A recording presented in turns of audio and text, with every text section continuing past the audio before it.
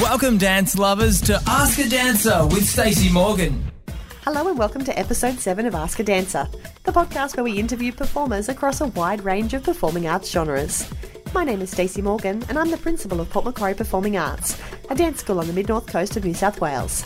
Today's guest on Ask a Dancer is Michael John Slinger, currently performing in Matilda on Broadway.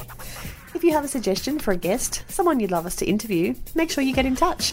Tweet us at DanceStacey and use the hashtag AskADancer. We would love you to subscribe to our podcast on iTunes and leave us a rating or review. This helps us share our love of dance with as many aspiring dancers as possible. Ask a Dancer is made possible with the support of Dance Around the World. Dance Around the World are the dance tour specialists and provide dancers and dance studios with the opportunity to see their name up in lights all over the world. Would you love to dance down Main Street Disneyland, perform on the Hollywood Walk of Fame, or take class at the Abbey Lee Dance Centre? Dance Around the World can make that dream a reality. Get your dance teacher to get in touch with Roz and her awesome staff at Dance Around the World by contacting them at dancearoundtheworld.com.au. Thanks for tuning in to this episode of Ask a Dancer, and now let's get Michael John on the line. Okay, let's go. On today's episode of Ask a Dancer, we have an absolute superstar, a Broadway superstar no less. Michael John Slinger, welcome to Ask a Dancer. Hi, thanks for having me. I'm happy to be here. Oh, that's so good to be able to catch you on the line. Now, I know it's lunchtime where I am. I'm assuming you're in New York City. What time is it there? It's 12:30 in the morning. I got home a couple of hours ago. Nice. From the show, so I've stayed up for you guys. Oh, thank you so much. And the show you're referring to is, of course, Matilda on Broadway. Yes, Matilda. I want to ask you about the very beginning of your training. Whereabouts did you start dancing, and how old were you, and who influenced you most in those early years? I was 5 years old when I started to dance. I was living in Adelaide, Australia. My family are all British, and I just returned back from a trip at Christmas time, visiting family and my cousins. I have 3 cousins that all danced.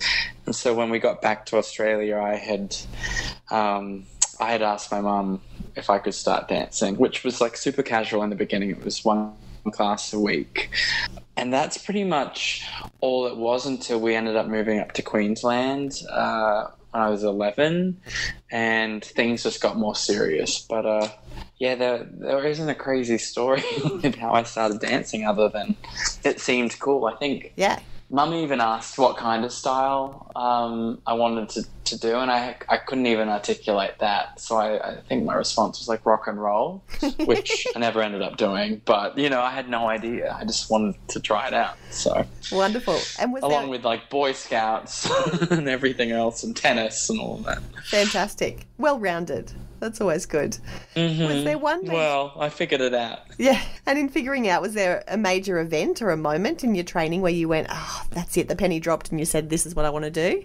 It was definitely once we moved to Queensland, and the energy of the studio that I relocated to was definitely different. It was a little more serious, and I had never been exposed to dance competition or anything like that. And I definitely got a taste of what that could be for me. And I think we just blindly trusted that it would work out as a profession for me, because by the time I was 11, I didn't really have much interest in anything else. I guess I found my niche early on, so I sort of put all of my eggs in one basket. Awesome. And it worked out brilliantly.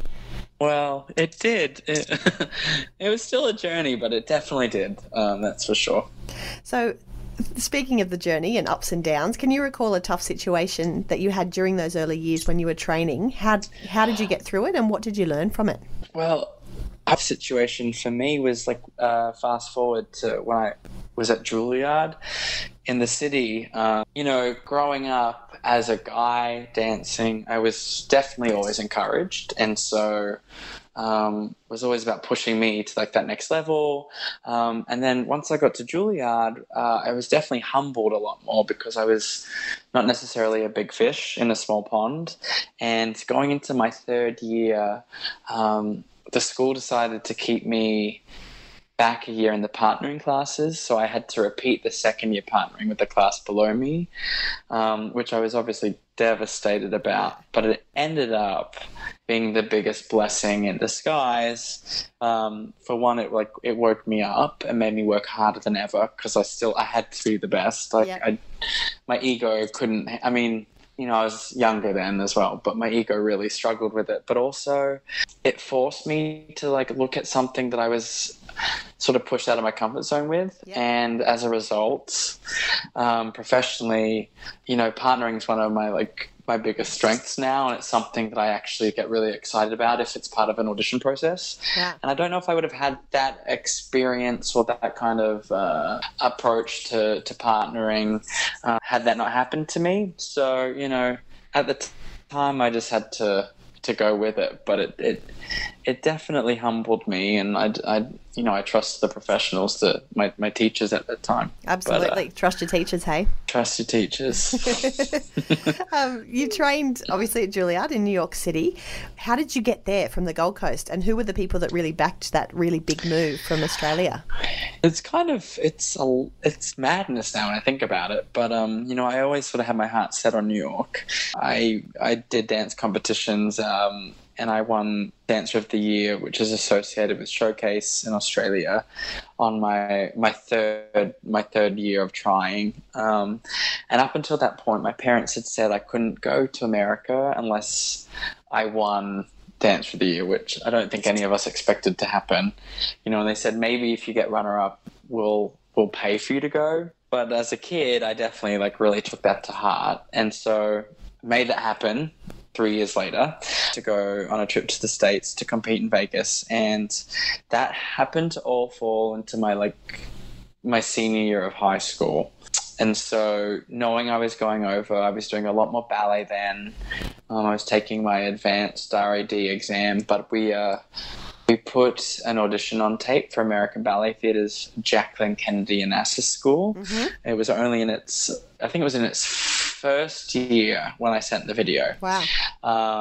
And ABT2 at the time was still known as Studio Company, and an Australian guy was running that program. He was the associate artistic director of ABT's main company.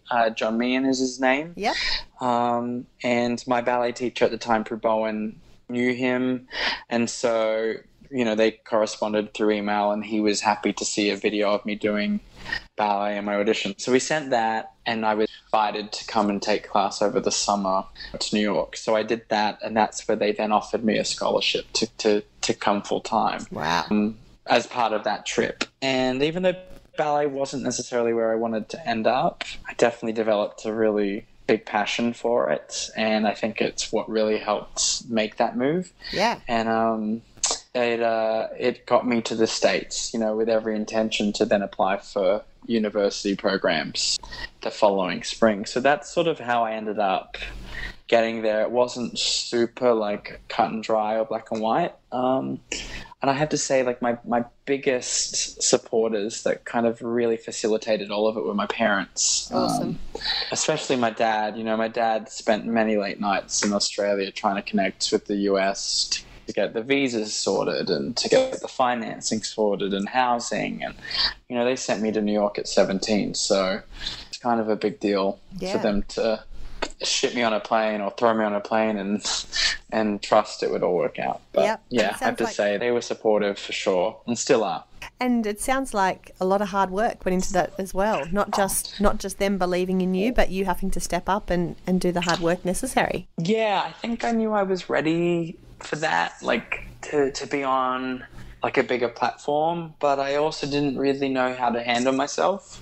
So it did require a lot of hard work. Only now at almost 30, I can sort of look back on those years at ABT and Juilliard and probably think I could have figured it out a little quicker and maybe caught on sooner to make it more efficient. But I figured it out in the end. It definitely was a lot of hard work. It exposed me to so much more than I even knew was possible. But yeah, definitely lots of hard work, lots of hours in the studio. Awesome. You then made a transition from ballet to Broadway. What brought on that change? Yeah. And do you have a memory in particular that stands out for you where you went, Broadway, this is it. This is what I've been working towards? Honestly, it was the goal was always Broadway, and I was doing some kind of dance intensive where this amazing American woman who's in Sydney, I don't know if she's still part of the industry, but her name's Lee Stevens, and she kind of noticed me and just sort of said, you know, if you want any hopes of having a career in the States, you've got to work on your technique. American dancers have so much technique, and so that's where I first found ballet. And then I fell in love with ballet, so I obviously had that back and forth of like what I wanted to do, but it was always going to be theatre. Yeah. You know, my first Broadway show was West Side Story in New York, straight out of Juilliard, which definitely utilized the skill set that my time at ABT and Juilliard and all of that RAD training sort of prepared me for. And then honestly now, even the career I have now, I mean, I generally work in very dance heavy shows that sort of require that kind of training. Yeah. But I think professionally, the moment that I knew I had found my groove was doing How to Succeed, that Rob Ashford directed and choreographed. It was my third Broadway show by that point, but I felt like people were starting to get to know me. I was understanding the business. Versus when I joined West Side Story, I thought get one Broadway show and it would be easy after that. And honestly, there's a lot of hustle that happens. Even now, you know, you constantly have to be your best. So, but yeah, definitely How to Succeed was the game changer for me, I think, where I felt like things were falling into place. All of the work I'd been doing I was starting to be noticed for it. How to Succeed is, I have such great memories of that show, and I know, yeah, you love How to Succeed. I do love it, and for anyone who hasn't seen it, there is so much footage on YouTube. Get amongst it. It was just such a there is. It was a special year. Absolutely. Talking about different choreographers that you've worked with in different shows, do you have one choreographer that stands out that you've loved working with? It has to be Rob Ashford, that did How to Succeed. And Evita, I'm lucky I get exposed to different camps, as we call them, but Rob, he does probably the most unique and special projects of anybody, and he definitely is very loyal to his dancers, me included, and that's something I don't take lightly. And he also brings like the best people in the room, not only like very talented people, but people that are happy to be there and hardworking. Great. And so, you know, I've had 7 or 8 years of working professionally in New York, and at this point, I've got to do lots of things with the same people that are now not only considered colleagues but friends, you know, and that makes it really special when you think about it. Like when I first started dancing in a dance studio, I loved dancing for my dancing friends, you know, that was part of it. So it's kind of a full circle moment in a way, and he brings the best people together for sure. Awesome. You're so diverse in the skills that you've attained through all that hard work. You act so well, you sing as well, and then of course dancing is your first love. What are the qualities that you feel aspiring triple threats need to have to be successful? I think you just have to honestly be brave. Be brave enough to go out of your comfort zone in order to strengthen the areas that you're not as confident in. For me, that would be singing. It's something I'm still a little more tentative with, even though I've done a lot of work on that to keep me working and to have have some longevity in my career. As a dancer, I can go in a dance audition, and even if it's really awkward or really hard, or it's not taught well, or it's really long, whatever the obstacles might be, I feel like I have the tools to navigate my way through it. Even if I don't feel like I'm nailing the combination, I can get through it and survive and sort of make it through other rounds. Whereas if I get a scene that I'm maybe being considered to understudy a role, or music from a show, that requires a lot more energy and focus for me. Even though I know I can do it, it requires a lot more homework in order for me to deliver it with confidence. Whereas I can when I'm dancing, I can definitely pull it out of my butt, so to speak. I hate that term because that makes me sound lazy, but I can trust that I know my skills will deliver. But Yeah, I think it's definitely just being open to giving it a go because without going way off topic, for years, music directors and singing teachers would tell me that I'm a tenor, and I would not believe them. I was like, no, I don't sing that high. I can only sing up to a G. And I wish I'd just sort of surrendered to that and given it a go, because I am absolutely a tenor and I can sing through the rafters now. And I wish I'd figured that out years ago. Again, we come back to listen to your teachers. But I was nervous and scared, and it made me uncomfortable. But I have figured it out. So I think, expose yourself to as much as you can and just be open-minded is honestly, because what is a triple threat now? Is it, even in dancing, it's, I know I'm a technical dancer, but I'm not necessarily the world's greatest hip-hop dancer, but I give it a go now. And I don't have to be the best at it, but I at least get myself there. Yes, so. Absolutely. And that's such a good lesson as well, to get in and give it a go. What's the worst thing that can happen? Yeah, absolutely. So speaking of different styles and different genres, tell us how you feel about Stedfords and competitions. You said that the showcase competition was something that launched you over to the States and was your kind of ticket to the next adventure. How do you feel about the current competition movement that I'm sure is even more ferocious in America than it is in Australia? And how that relates to the actual industry? It's definitely intense. For me personally, like I said, I wasn't exposed to dance competitions until I moved to Queensland, and I had the best time. I loved them.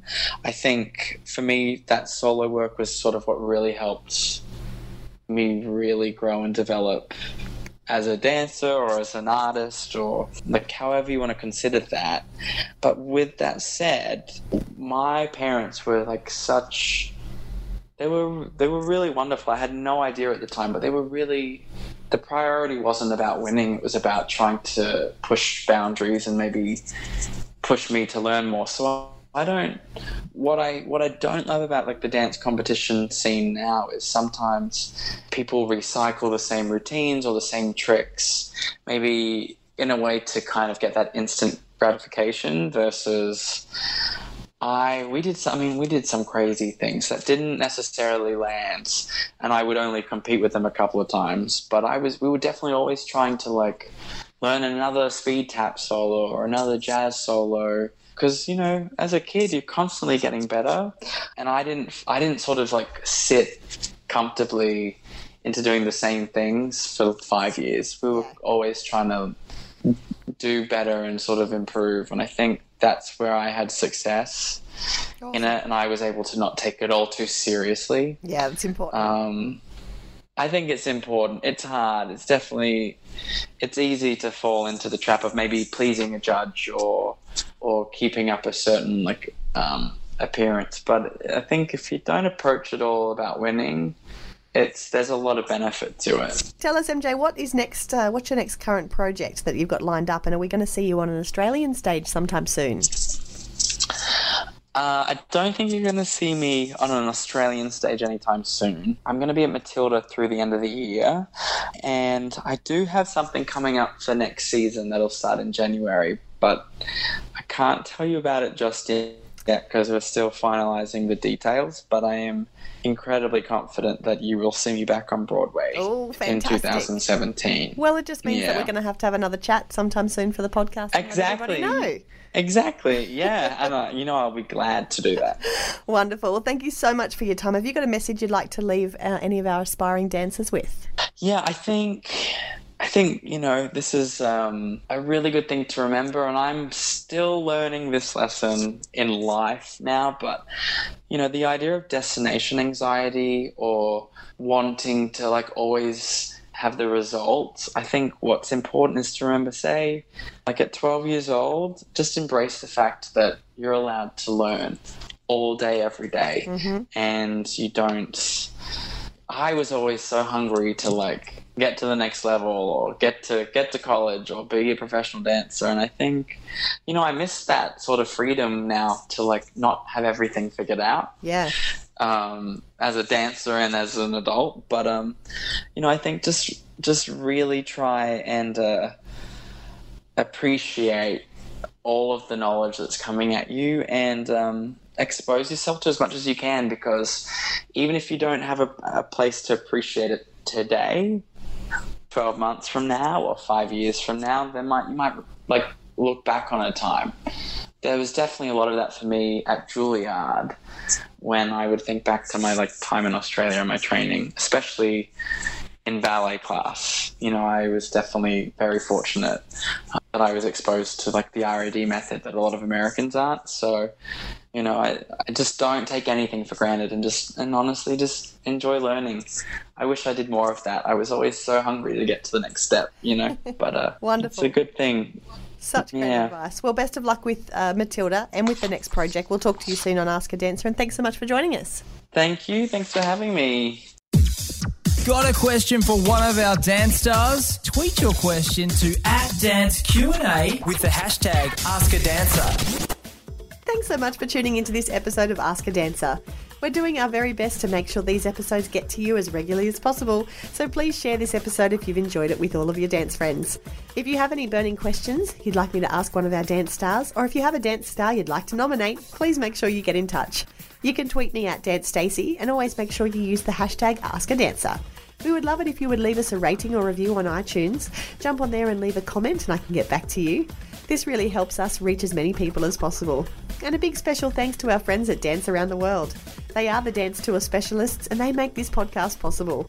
Don't forget to get in touch with Dance Around the World if you and your dance friends would love to take your dance group overseas. Get your dance teacher to contact them and next minute you'll be dancing on Broadway, seeing the sights of Euro Disney or taking class at Pineapple Studios. Trust me, you're going to love it. Thanks so much for tuning in and I look forward to talking to you very soon on Ask a Dancer. Thanks for listening to Ask a Dancer with Stacey Morgan. Get in touch with us at wpmpa.co or at DanceQ&A on Twitter.